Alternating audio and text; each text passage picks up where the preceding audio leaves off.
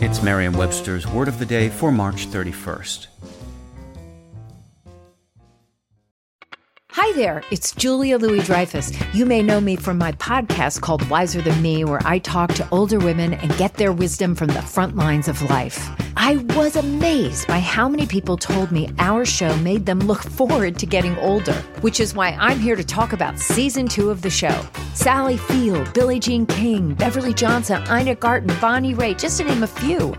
All hail old women. Wiser Than Me Season 2 is out now from Lemonada Media. Today's word is plenary, also pronounced plenary and spelled Plenary. Plenary is an adjective that means complete in every respect, absolute or unqualified. It can also mean fully attended or constituted by all entitled to be present. Here's the word used in a sentence from the Washington Post by Nicole Navas. The President always retains the plenary power granted to him by the Constitution to pardon or commute sentences, and does so at his sole discretion, guided when he sees fit by the advice of the pardon attorney.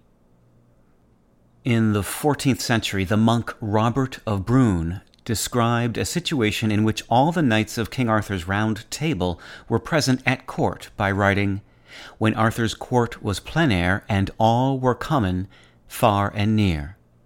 For many years, plenaire, P-L-E-N-E-R, also spelled P-L-E-N-A-R, served English well for both senses that we reserve for plenary today.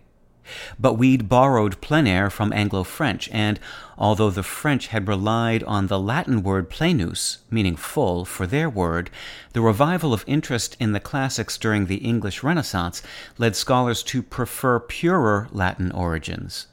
In the 15th century, English speakers turned to late Latin, the word plenarius, and came up with plenary. Plenarius also comes from plenus, which is the source of our words plenty and replenish as well.